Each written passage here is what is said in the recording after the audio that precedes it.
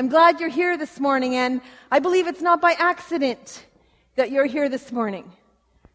And I also believe it's not by accident that I'm here this morning and that we have the message that we have this morning. So if you were here last week, we completed the series on James, and Pastor Don just brought that to a beautiful close, and we had a wonderful time of prayer together and just a real flooding of the Holy Spirit, and I'm thankful for that. And so today I have the privilege to introduce a new series this morning, and it's called Kingdom Economics. Yeah, you might go, what? It might seem heavy, and we might have questions. And some said, Maureen, did you draw the short straw? But no, you know what? I am really excited about the opportunity to introduce this series. And we're going to talk about lots of things through this series. We're going to talk about how to use our gifts, our abilities, our resources, our time, our opportunities, and we're going to talk about money. You're going to hear that coming up again and again. We're going to talk about money. And so because a lot of my ministry life has been with children, I just love the profound truths that come out of the mouths of children and the innocence that they have when they're asked questions. So I have a little video I want us to watch about this is how children think of money. Don't you love that? And I love the little guy that said, I'm going to use it for college. And it was like, take that. I am smart. Yeah, I'm going to use it. And I really like the little guy that said a credit card is where they take it from you and they go, and you can see it's a little bit of an older video because they don't have to go like this anymore. They just have to tap.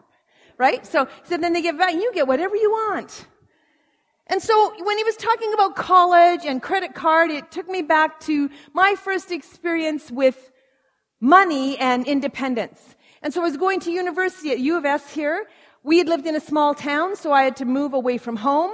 I had rent to pay. I had tuition to pay. I had groceries to buy. I had a bus pass. I needed all these things that I needed to be at university. And it was tough. It was hard. Money was tight. My family was going through some really hard things too. My dad had left our family, so financially there wasn't a lot of money. We were trying to figure out how that works through separating, or my parents were things. There just wasn't a lot of money. And so when that Christmas was coming, I was thinking, oh man, I just wish that we could have a good Christmas. I knew my dad wasn't going to be there, and it was going to be hard. But what I found out, and some of you won't be familiar with this store, but it's kind of like a Walmart. It was called Zellers in Saskatoon. Does somebody remember Zellers? Yeah. I've got some young people that remember too. Well, Zellers had incredible compassion for people like me because they knew how hard it was for university students to make their Christmas special for those that they love. So Zellers had this promotion. If you were a student at the university, you could get a credit card, no credit check, nothing needed. If you paid tuition, you could get a credit card. Me and all my friends were so thankful to Zellers because they understood what we were going through. They wanted to help us. And so we all got $800 credit limits at Zellers. No questions asked. It was the best. I loved them. I just thought, oh, they're so compassionate and kind. And I went out and bought the most special gifts for my family that Christmas. I remember I bought my mom a knife block with some beautiful knives, and she'd never really had a really great knife block with those knives. It was so great. I bought my sister something. I bought both of my brothers gifts, and we went home. I went home at Christmas time, and everyone said, Maureen, how did you do this? As a student, you must have really been saving and scraping, and wow, you're so generous, and oh, I felt so good. And then my mom took me into the bedroom, and she said, Maureen, how did you do this? And then I said, but Mom, in the city, there's this place called Zellers. And they love students. And they wanted to help us. And they were compassionate. I had my first introduction with what a credit card can do. And also sometimes when I look now at the buy now, no interest, don't pay for 5 years. And you can have it. You can have a complete living room like that. I think, oh, people are still using that same strategy. So I learned that credit cards aren't really what they're cracked up to be when you don't know what you're doing with it like I didn't at that time. So kingdom economics, that's our focus this morning. And the main goal for the end of today and this sermon is I hope that the truth that sinks deep into our souls and is planted there is what the sermon title is, that everything belongs to God. Will you pray with me? Heavenly Father, thank you for this morning. Lord, I thank you for those that are gathered here, and Lord, we just want to open up our hearts and minds to what you want to show us today, Lord. Not me, but the words that you've given to me to speak. And Lord, I just so know that you, Holy Spirit, are the true teacher. So right now, Lord, I just pray that we would open up to what you want to say to us through your word and through this message. We pray these things in your name. Amen. So we're going to start with those two big words, kingdom economics. When asked to define the kingdom of God, many people struggle. Many of us struggle. And so some think it's heaven, and some would call it the church. Some would say, no, it's followers of Jesus. And there are elements of all of those things that are true. The kingdom of God is the rule and reign of an eternal sovereign God over all the universe. However, the kingdom of God is also personal. It's the reign of God in our hearts, in the hearts and lives of those who confess Jesus as King, their Savior and Lord, and surrender to God's authority. And so the kingdom of God is not an actual physical place, though at times we can think of it that way, but it transcends time and space. It's both future and present. So that clears up the word kingdom. And now we'll go, no one's even laughing. I have a ha-ha here. That doesn't clear up, it's big, it's massive, it's like, whoa. To me that's going, that doesn't clear it up, that just makes it bigger. I don't get it. What is the kingdom? But the Pharisees, they wanted to nail Jesus down on things too. And so they asked Jesus, and Pharisees were religious rulers that liked to corner Jesus or trip him up on what he said. And so they asked him, Jesus, when's it going to come? What is it? When's it going to come? How's it going to come? And in Luke 17:21, Jesus replied this. He said, the kingdom of God will not come with observable signs. Nor will people say, look, here it is, or there it is. He said, for you see, the kingdom of God is in your midst. Other translations say it's already among you, is within you, it's now and it's to come. So it's big, it's amazing, and yet it's personal and it's real. Moving on to the word economics. That's a little bit easier to define because there's a definition for that. And some of you would be economics majors or that's your line of work. Economics is a social science concerned with the production, distribution, and consumption of goods, services, and wealth. Economics can be broken down into two things. Macroeconomics, which concentrates on the behavior of the national and global economy, and microeconomics, which focuses on individual consumers and businesses. So, putting the two words together is really powerful. When you think of the kingdom of God being the reign of an eternal sovereign God over all the universe, there's macro. And when you think of the kingdom of God as personal, Jesus in our hearts and lives, as we willingly submit and surrender to God and his authority, then it's micro. It all matters to him. There's always two components to the kingdom. There's this vertical component that's our relationship to God. Jesus died on the cross. God sent his son to die on the cross for our sins. What do we do with that? That's a gift that we can receive. That's our relationship, that vertical relationship. What do we do with that? But then there's a horizontal component, is how does that relationship with God affect my relationship with the world? There's two parts. A good place to begin the study and subject of kingdom economics is in the beginning, at the beginning. So if you'll turn with me to Genesis 1:1. First verse in the Bible. It says this, in the beginning God created the heavens and the earth. So we learn there. He created it all. He owns it all. He created it all. But then he actually takes some of his creation, people, and puts them in a place to take care of other parts of his creation. In Genesis 2:15, it says, the Lord God took the man and put him in the Garden of Eden to work it and take care of it. So people are given the enormous responsibility and opportunity to manage God's creation. People are pictured here as gardeners and protectors. That's to work it and take care of it. In other translations, the NLT says they are to tend and watch over his garden. New American Standard Bible says that they are to cultivate and keep it.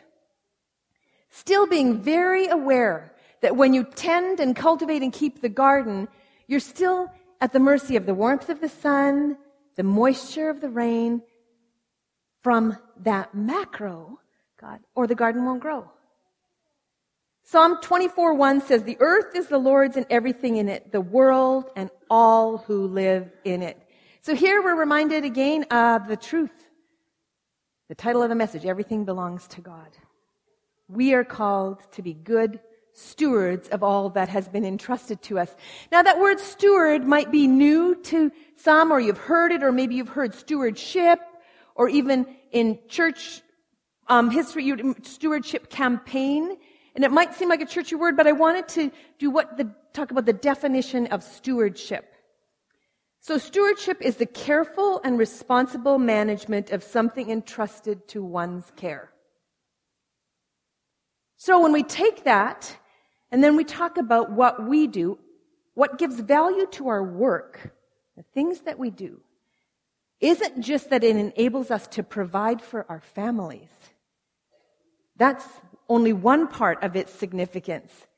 But our work enables us to fulfill our calling to steward and govern what we are given to tend or care for in the world.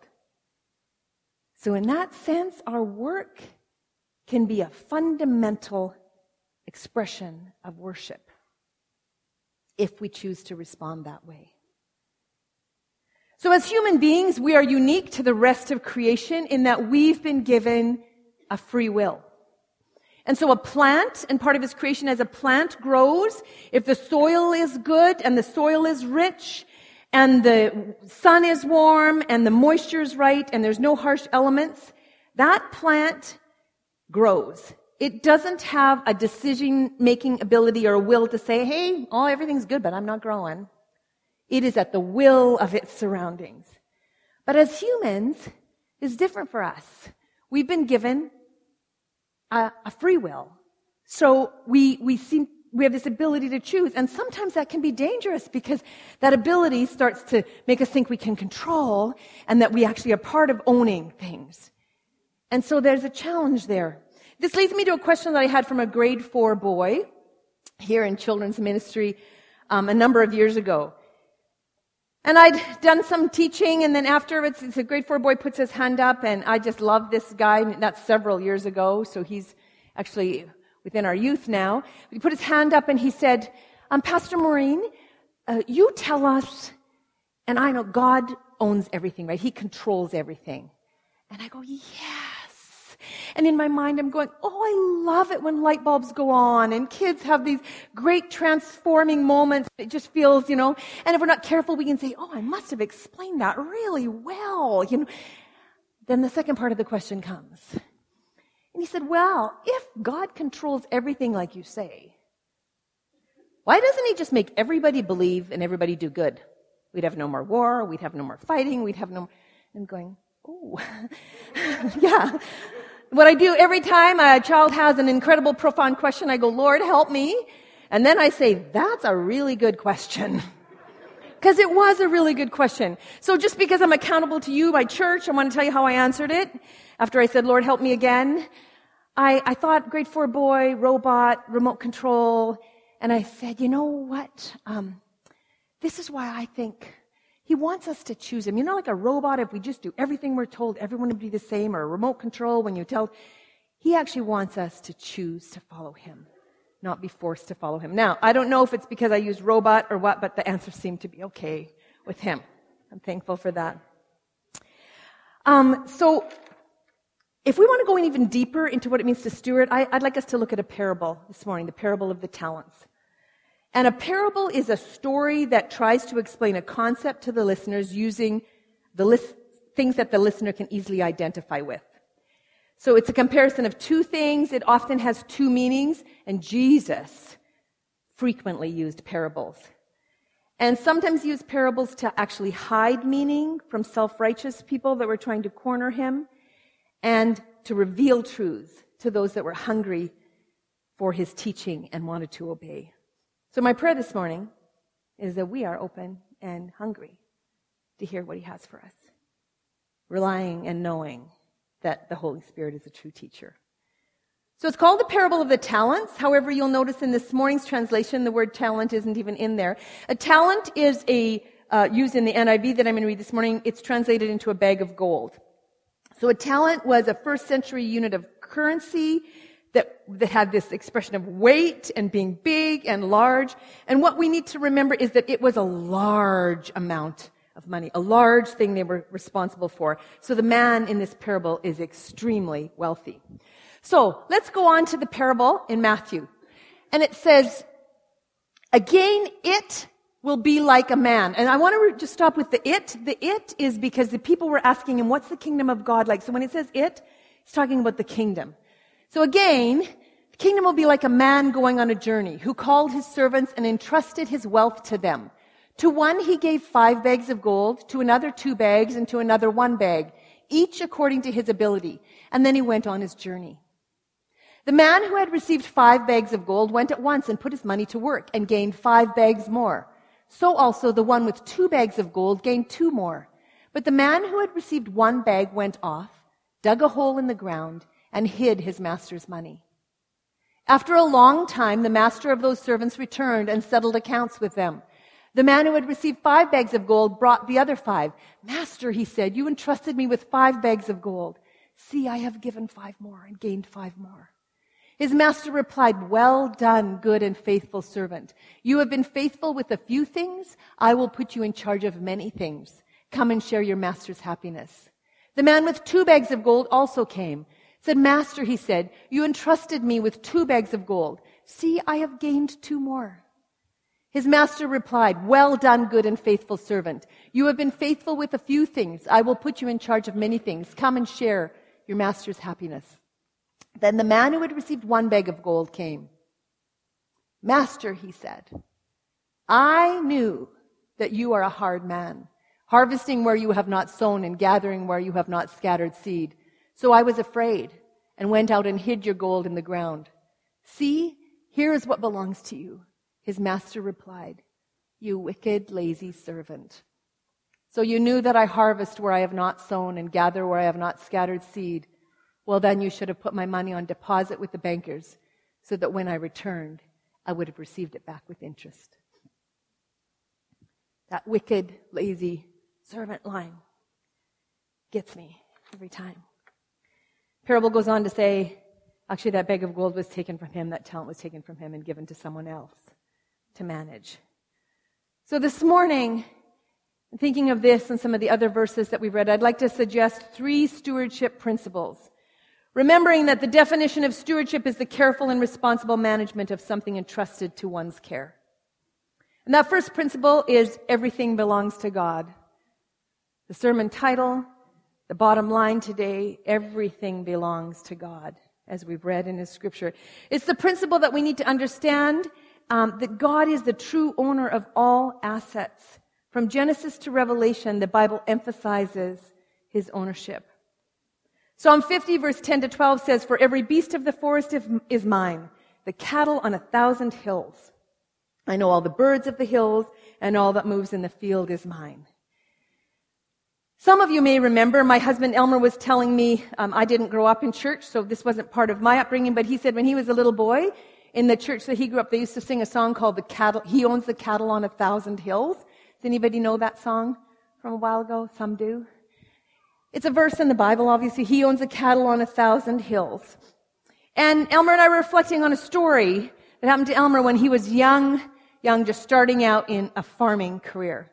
Way before we were married, his father owned a grain and cattle operation, and Elmer was young, and he was going to start his own part of a cow-calf operation. So he purchased 25 cows. The first year, all 25 cows had incredible calves, and he had great income off of that. And it was really profitable, and it was an exciting year, and it seemed to go well. Second year, as he was trying to grow this operation, the first calf died. Second calf died. The third calf born died. The fourth calf born died. It went on and on. Some died at birth. Some lived a day and died the next day. Some were aborted. Some were lived a short time and died. 19 of 25 calves died. When the next calf was born, and Elmer was at his, and then just feeling like, oh, what's happening? And if you know anything about cattle, when that calf is born, if you're there, you try to rub it off and get it breathing good. And so you can just picture that. He's down in the barn, he's on the ground, he's rubbing that calf off, and he's saying, Lord, you gotta help me, please. Lord, this isn't going well. All the calves are dying. Lord, will you help this calf to live? Will you show me and give me hope and help this calf to live? And then he said, if this calf lives, Lord, I'll give it all to you. The whole animal, I'll give it all to you. And that calf lived. And then after that, a vet figured out what had been going on and was able to do some treatment of the others. And so Elmer ended up with 6 calves living out of 25 that year.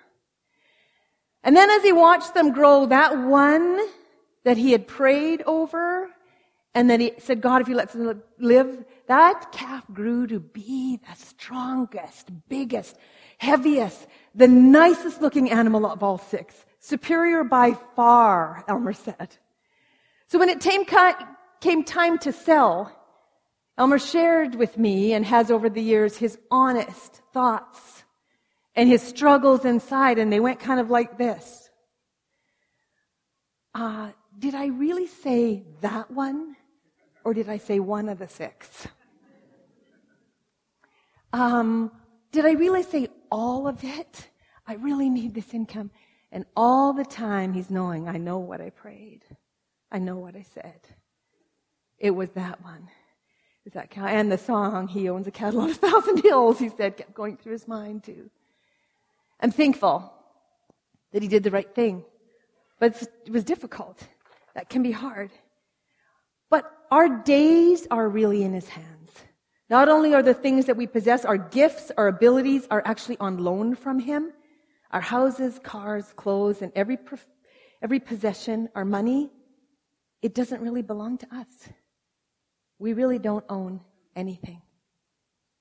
I want to tell you another story and show you a picture. This is a story. I had an opportunity to travel to El Salvador with Jody Kozan and our good friend Lisa Braun, who has passed away now, but we traveled there with Compassion a number of years ago. It was a powerful trip to see the work of Compassion, and got an opportunity to meet my sponsor child, and it was just a really special time. And part of the trip was we visited the Compassion, they call them projects, and saw the incredible work that they were doing. And then we had collected and we gathered enough to visit 10 homes and gift them with food and things for their homes. And so this beautiful lady on both sides, her name is Dora. And that middle picture there is in Dora's home. As we were walking down the alley, I noticed that Dora was kind of smiling as we were going. And through a translator, I asked her, I said, Dora, are we going to your home? And she smiled, and she was so happy that we were going to her home, and I was happy. And on the way to her home, we stopped at this picture on the left. Now, through the work of Compassion, Dora had been entrusted with and given a commercial oven. Like, it wouldn't necessarily look like a commercial oven that we might have here, but this is her bakery on the left side, and on the side where the picture was being taken was this oven. And so Dora had the ability to make really great bread. And so she was given this. She baked the bread, and then she said, and sometimes I make it to the market. So I was all excited because Dora had this opportunity to make bread, provide for her family, give to others that are in need. And then I kept hearing this, and sometimes I make it to the market. And I'm thinking, okay, does the bread burn sometimes, or does it not work out sometimes? And I asked the translator, and the translator said, no. Sometimes, lots of times, the bread is stolen on her way to the market. And then I'm thinking back to Dora explaining it, saying, but sometimes I make it to the market.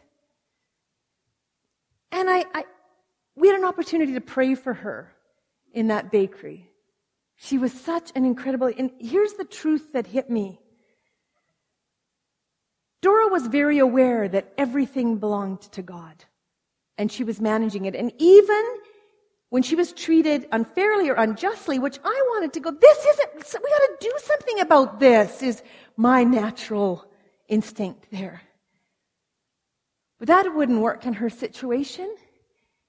But she didn't want to let what was happening to her take root in her in a way that grew bitterness or resentment, because it would rob her of the relationship that she had with the Lord. The Holy Spirit was so present in that little bakery that when we were praying, it was hard to stand up. So powerful. And I looked at her and I thought, in this situation, of course, you're not going to want to trade this care and love that you have from your Heavenly Father, because you're going to live in the unfairness and unjust of what happened to her. And I know that seems hard to comprehend, and for me it was too, but when I saw her, I thought she totally gets it. That even when things don't seem fair, it all belongs to God. So the second principle I'd like to suggest is that God trusts us to manage what He gives us. Jesus entrusts us with various gifts, abilities, and resources which we are to manage on His behalf. A good example of this is our green space funds. If you're familiar with that, or if you're new to that, that's this piece of land out here that we've sold. And then so we have this money that really isn't our money, it's God's money, and He has entrusted it to us, and so we want to be wise stewards of how to use that. Third stewardship principle I'd like to suggest is what we do with what we have reveals our view of God. The first two servants focused on the Lord and saw Him as good, saw Him as a good Father, and the third one focused on himself, and he said, I knew. So when we have a faulty view of God, it can lead to excuses. And when we have a faulty view of God, it can lead to fear. The first two knew the Master, and the third one didn't know Him. Glad the worship team is joining us, because when we get to this is the part of the whole thing, if everything belongs to God. If we're struggling with that, we need to ask ourselves the question, do I really know Him? Do I know Him in a way that He's a good Father? And so, if we struggle with that truth that everything belongs to God, all our time, all our gifts, all our talents, all our opportunities, and our finances, we need to get to know Him better. So I have two questions that I'd like to leave us with after these stewardship principles, and those questions are this. What do you sense the Holy Spirit saying to you? And what is the hardest thing to hold open-handed before God? I want to tell you what's going to just happen over the next couple of songs. We're going to have a prayer time. And if you've regularly attended here, you know we have prayer time in this response time in our service. And so I want to give you an opportunity to come up and pray with someone. Maybe you're struggling with some things that were said in this message about everything belonging to God. Maybe you're struggling with that, but maybe it's something else. Maybe it's something from last week and you just want someone to pray with you. We invite you to come up. Or maybe you're saying, I'm trying to control something that I need to surrender. And you know that it's a perfectly good prayer and fair prayer if you say, I'm just not willing or I'm not ready to deal with whatever that Holy Spirit is saying to you. It's a great prayer to say, I'm willing to be made willing. Lord, will you help me be made willing? That's a good prayer. So we invite you to respond in that way. So here's what's going to happen. I'm going to pray. And after my prayer, parents are dismissed to pick up their children from Grove Kids. And I know sometimes that's hard to get yourself in that reflective mode, but I know that right now there's messages and people are hearing things from the Holy Spirit. So parents are invited to go pick up their children. And then we invite you to come up and have someone to pray with you. Like I say, it might be something from today, or it might be something that you just knew there was going to be prayer people. and there's something that you want to have us pray with you this morning. Will you pray with me? Heavenly Father, I thank you for this morning. Lord, I just thank you that, Holy Spirit, you are the true teacher. So this question, what do you sense the Holy Spirit saying to you? Lord, I just know there's messages all over this sanctuary. Lord, I just pray that you'd help us open up our ears, our hearts, and our minds to what you're speaking. And Lord, not just open up, but will you help us to respond? And Lord, I also pray that maybe there's someone that's saying, I hear you talk about that kingdom and that relationship that's vertical first. I don't know if I have that relationship, so I'm not sure how to have the horizontal one with others, because I'm not sure if I know the Father in the way that I want to know him, or if that I know Jesus in the way that's personal and real. And so I feel like sometimes I'm like that third person that doesn't know him well enough to enter this trust. So Lord, I just pray that we would even come up and pray for that. And remember that we can pray, I want to be made willing. Help me to be made willing. And I want to learn how to follow Jesus. That's a great prayer too. So Lord, I just ask that you would help us to respond to you in the way that you're calling us to this morning. May we be obedient in that. We love you, Lord. I pray these things in your name.